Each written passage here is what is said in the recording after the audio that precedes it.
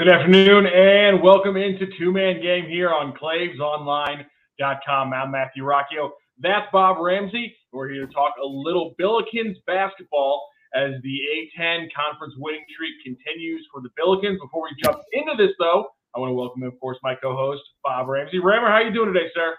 It's great to see you, Rock. How are you? I'm doing fantastic. I'm already just, ready for the snow. I have my milk and eggs because that's apparently what we do in the Midwest. We make French toast when we get snowed in. So, I'm prepared. Well, that's good. I just got over a little 48-hour flu bug.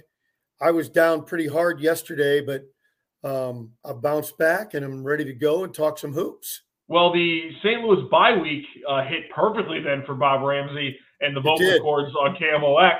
So he's got a little bit of time to rest up before the game against Davidson on Friday. We're here to talk about some things that have just happened because we haven't got to do that just yet. Those are two wins for the Billikens, one over Loyola Chicago in Chicago, and then, of course, the win over LaSalle over the weekend. The big storyline from both of these wins, I think, has to be the play of Sincere Parker. He comes out, he has a huge half in the first half to put SLU back into the game. That would look like it might be slipping away from them in a bad way on the road. And then on Saturday, same thing. They kind of stagnate a little bit, but little splash plays throughout the first half kept them in, and then Sincere Parker finishes with a career-high 20 points. You tweeted out some great stats. We were throwing some back and forth between ourselves. Did you like that? As well. I like that as well. Go ahead and hit the podcast listeners now. Rammer, hit them with the stats. Well, you start to talk about efficiency, and a lot of people wondering about minutes played and all those sorts of things. So in the last two games, Sincere's played 35 minutes, and in those 35 minutes, he's scored 33 points. It doesn't get much better than that. No, it doesn't. It really doesn't. And again, the efficiency has been also just absolutely monstrous when you look at what he's been able to do.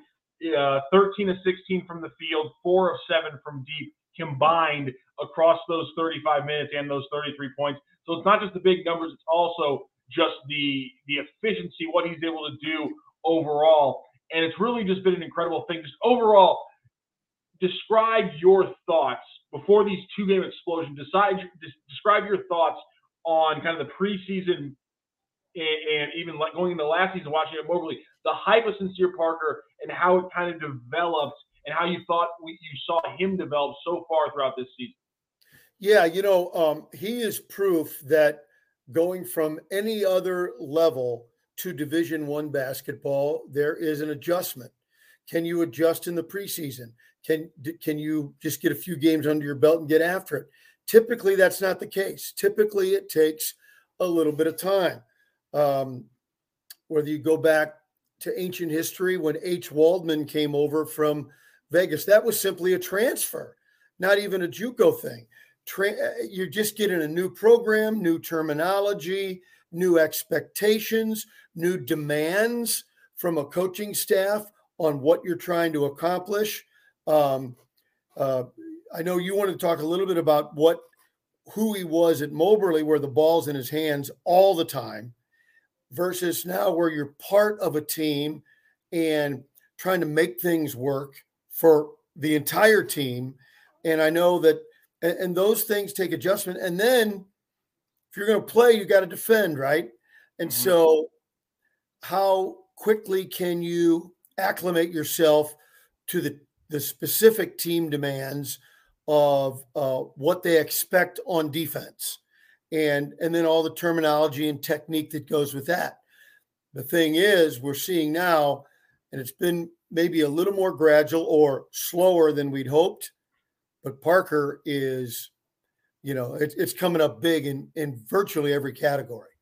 Exactly. And I thought this was interesting, so I pulled it. I wanted people to watch. It's a little lengthy, but I just thought Travis Ford, after the game against LaSalle, I thought he broke down all of this really well. Just the mentality, the way that he comes at it from his personal coaching style, just how tricky it is to make that transition. And you talk about the offense, the defense. And then I also thought he had some great comments on maybe the mistake for not putting Sincere Parker in the second half. So this was Travis Ford after the game against LaSalle talking about Sincere Parker.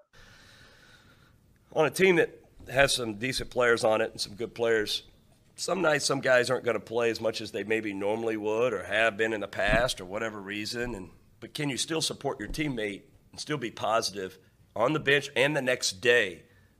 Because Sincere Parker has. Sincere Parker at this time last year was averaging 35 points a game and playing 40 minutes a game and leading his team to a national tournament in Hutch. And he's playing, and all of a sudden you come and you're not playing as much, and the coach is like criticizing every defensive possession, and you're not used to playing defense. Like, oh, I've never had to play defense before. Well, you're going to have to play defense in order to play on this team. And he has stuck with it. You're talking about a guy that has a smile on his face every single day. My man is one of the most polite, happy-go-lucky guys I've ever been around. And I know he's been gut-wrenched at times because he wants to be out there. He wants to be out there. And there was a big time. My wife even asked me, why did I not put Sincere Parker in second half? True story. And I'm like, everybody has a role. Everybody has a role. His role was to come in the first half of Loyola and get us 13 points. And if we need you the second half, then we were fine. He was great. Do I think he was thinking over there, sure, I had 13. Why didn't he? Maybe. But he didn't care. I mean, he's like, I'm glad we won. But, yeah, my wife asked me that. So I'm like, all right, I hear it from enough people. But everybody's got a role to play. And that role can change within a game. It can change within a game. We're trying to get to the end with more points than the other team, period. That's really good stuff, Rock. And I think one of the things when you talk about the personality, I'm not going to pretend I know Sincere Parker, but being around him for the last 4 or 5 months, he really is a delightful young man. And you never see any sulking or pouting, nothing but positive. And also almost nothing but really positive stuff on the court as well. First time I saw him get after it, I guess it was last September out on the court. I'm going, oh my. And didn't he tell you, asked him a question after the news conference, after the game? Didn't he give you a pretty cool answer? Yeah, my big thing, because and I was just about to get into this, and it was, if you go into the first half, and I'm really bummed because there's not a good job of the network that was covering it, posting these highlights. But he had those 2 layups early in the first half. Yeah. And both of them, he made a little dribble move kind of in the phone booth with 2 guys huddled around him in the paint, and then he was able to finish. And so my question to him was like, you had 2 of these pretty sweet moves. I'm like, have St. Louis fans even seen half of your bag of moves? And he's like, no, not really. And I it's just kind of a flow thing for him. He comes up with these things in the moment, whatever he needs to do to score. And if you just go back and watch those 2 buckets, they were both around like the 9 or 10 minute mark, I want to say.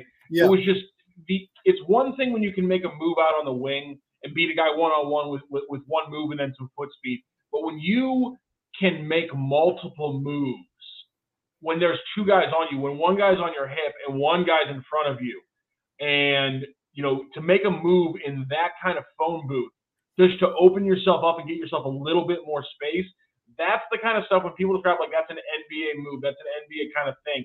You combine that thing with something else I saw, which is he's a guy who knows that how to get the right kind of contact when he goes up. He's never afraid of the contact. When he goes up and you give him and you're covering him too much, he knows exactly how to put his body into it, his shoulder into it, and then come off it and get himself a nice little shot. And he did it a couple times against LaSalle.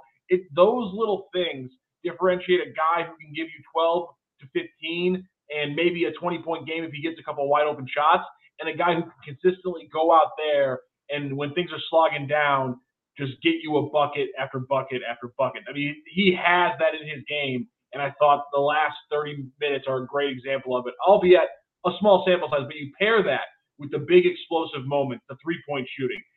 And Travis talked about the defense. I thought, again, he had a great defensive game against LaSalle. I mean, he got his hands on he got a steal in transition. He got his hand on another ball, kind of swiping at it. He got another big block. When you compare it to his block in Chaffetz like a month and a half ago when he came flying out of nowhere for it. Yep. I mean, the athleticism is there. The effort's coming. and that's defensively. He's already a superstar offensively. It's hard not to get hyped up about this kid. I'm glad you mentioned the block shots because one thing he's so smooth when he plays, it sometimes hides his athleticism. Yeah. And as time goes on, maybe we'll see more of it this year. Maybe it won't be till next when he's one of more of the focus guys on the offense. But you're going to see this guy just do some crazy stuff that'll blow your mind. People will be on their feet. The sky is absolutely the limit. He's going to do some great things. Absolutely. And kind of rounding back to the Loyola game, two things I wanted to talk about from that. First of all, Javonte Perkins had a little bit of a slower game against LaSalle. He got some big shots in the second half when they needed them, and that kind of stunted what would have been another big topic in this episode. But really quickly, you go back to the GW explosion. You combine it with Loyola Chicago. Just Javonte Perkins, he's coming back, and the crazy thing is he's coming back exactly the way you would have expected if you were watching a lot of SLU basketball 2 years ago when he was completely healthy. It's against Loyola. All of a sudden, he starts murdering them from the free throw line, and it's these scoop layup shots, and it's these pull up threes. It's the same kind of game he had before the injury. It's coming back to him now. Travis said after LaSalle that he's not yet 100%. I think physically he is, but I think Travis is probably referring to that game mindset, that game speed kind of thing. Because I think clearly we've seen something different from the medical 100% to the almost kind of basketball 100% he's at now. Well, and I want to remind everybody, he's still only 14 months out of major surgery. Mm-hmm. It's only 14 months. And I think it's going to be another 3 or 4, probably the end of the season before that knee is as healthy as it's going to be. And then he had that pretty bad ankle injury. So now he's not as hobbled as he was even 1 month ago. And I think you're starting to see some of those things. And then, as you point out, the confidence that comes with knowing you now can trust your body. That's big. Yeah. I know a lot of people were wondering if they were going to start seeing him in those sets, and all of a sudden he started hitting the free throw line, pulling up for that jumper, and it was really working for him. The other big thing from the Loyola game I wanted to talk about that was surprising to a lot of people was Gibson Jimerson leading them in assists. And here's why, Rammer, I'm not surprised by that, because I think you saw it also in the game against LaSalle, if you were watching, which is a lot of the times when they send him off those high curls off the top of the key, he catches it and he'll either pull for a three or drive. But lately, starting about the conference turn, they started doing a little slip and roll where the guy he rolls off of, usually Francis Okoro or Jake Forrester, will just wait a second. He'll catch the ball, take a step, and then they slip. And you see Gibson a lot of times, it kind of almost looks like a hook shot the way he passes it to him because it's really quick in the motion. They've been doing that little slip and roll for about 5, 6, 7 games now, and there were just not a lot of people were hitting the Francis and Jake just weren't converting. There should have been a couple of games where he only had 1 or 2 assists, where he should have had 3 or 4. And so I honestly wasn't that surprised that it spiked, especially in a game coming right off of GW where Yuri was injured and they were doing a lot more of those kind of things. So I wasn't necessarily surprised by it. I really like to see it because it continued then to the LaSalle game, and it wasn't just in those sets. Throughout the LaSalle game, and it wasn't just Gibson Jimerson. This has been one of my pet peeves.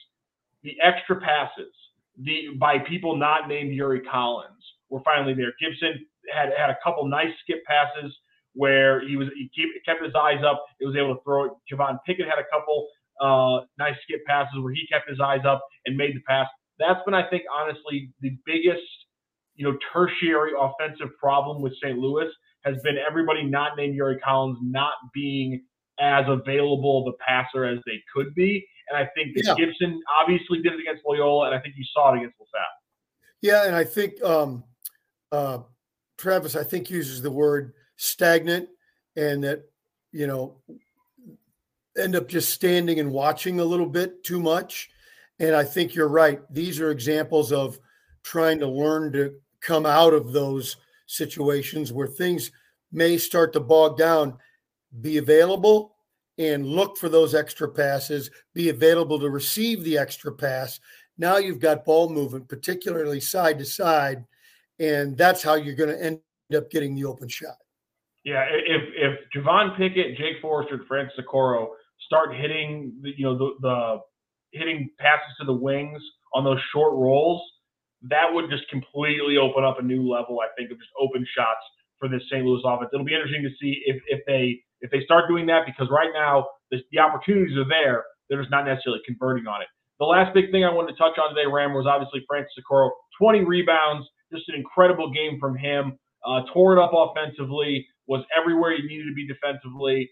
I thought it was a big game for him. And when you consider, go back, if you go to St. Louis, STLtoday.com or pick up the Post-Dispatch, Stu Durando did a great piece on Francis Okoro and kind of the fight that he's been through personally off the basketball court and on over the last few years. It was an incredible story. And then to watch him put up that kind of game and to hear him after the game talk about his confidence and his aggressiveness offensively, I was really impressed with that. And I think they get anything like that from Francis Okoro on a game-by-game basis, and it really changes a lot of the conversations we had towards the end of the non-conference schedule.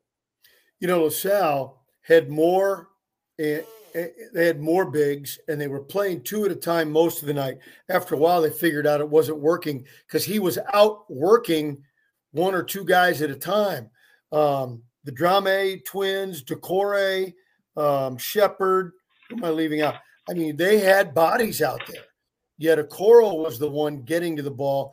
You know, he dives on the floor for a loose ball with a guard, you know, those kinds of things. And what I like is that he puts out the extraordinary effort and then gets the extraordinary results and reward.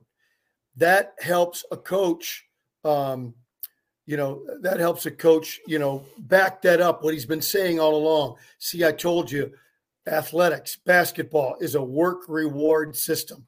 The harder you work, the better the rewards will come. So that's why I thought that was a particularly big game for him moving forward. I felt like we kept getting closer to that, but then there'd be maybe a step back, 2 steps forward, 1 step back. But this was a huge step forward all the way around.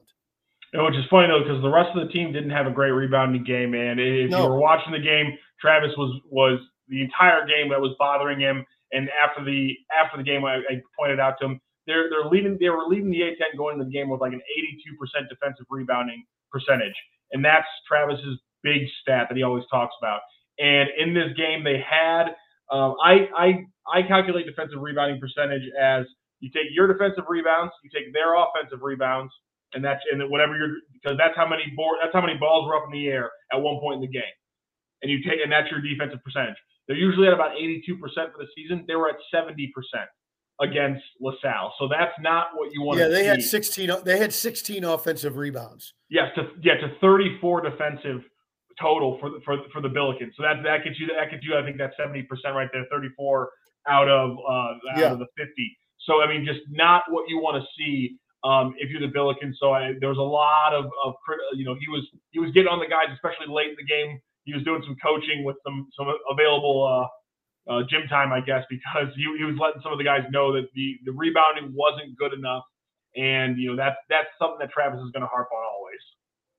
Yeah, you can't, and I think what happens sometimes is you see Okoro out there going after everything. Again, it almost goes back to the offensive thing. It's human nature to kind of stand and watch. But really, there's only 2 things, maybe a third thing if you want to split hairs. When a shot goes up, you're either boxing out, going to get it, or getting back on defense. If you're not involved in one of those 3 activities, you're messing up. Yeah, that's a great point. Great point as well. Well, Rammer, that's going to wrap up our episode for today. We're going to be back later on in the week to talk about the Davidson game coming up for the Billikens. I know a lot of people are they're terrified of that game in Belk Arena. It obviously has not gone great for St. Louis in the past. So we'll talk coming up later this week about if St. Louis can break the curse at Belk. But until then, Rammer, this has been another episode of the Two-Man Game. Thank you so much for joining me. Before we go, tell everybody about our wonderful friends at Royal Banks. Royal Banks, whether you're in a snowpocalypse or the weather is beautiful, when you go to your neighborhood bank, make it Royal Banks, because even as they've expanded over the years, each and every branch locally feels like your hometown bank branch. Royal Banks of Missouri, where better service means better banking.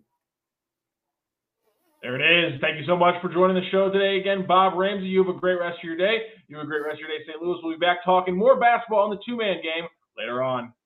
St. Louis Acura has an unbeatable selection of new and pre-owned vehicles. We have over 200 vehicles on hand and in transit.